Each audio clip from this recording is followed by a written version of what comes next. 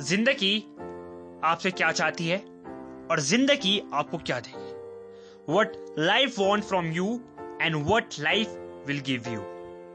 देखो बहुत इजी है ये बात समझना, ठीक है। अगर तुम्हें IAS ऑफिसर बनना है या फिर IPS ऑफिसर बनना है तो उसके लिए तुम्हें एक एग्जाम क्लियर करना पड़ता है जो है यूपीएससी। अगर तुम्हें यूपीएससी का एग्जाम क्लियर करना है तो तुम्हें हर दिन 15-15 घंटे, 12-12 घंटे, 9-9 घंटे, 8-8 घंटे पढ़ना पड़ेगा।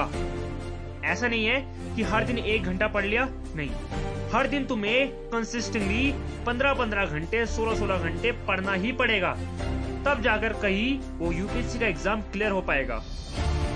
बट कई बार ये होता है कि आप फेल हो जाते हो, इतनी मेहनत कर ली, फेल हो जाते हो और आप गिव अप कर देते हो।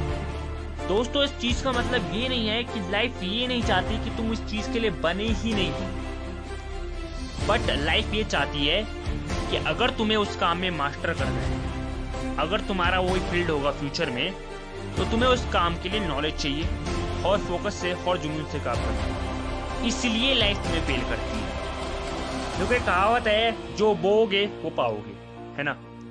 तो वही है कि जितना हार्ड वर्क तुम अपने काम के लिए करोगे तुम्हें रिजल्ट वैसा ही मिलेगा।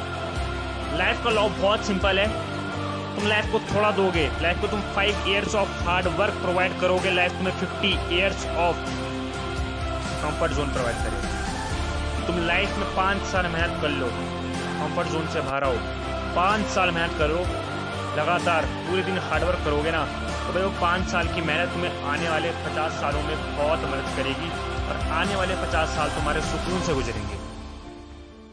Signing off, DNA motivation, Arvind note.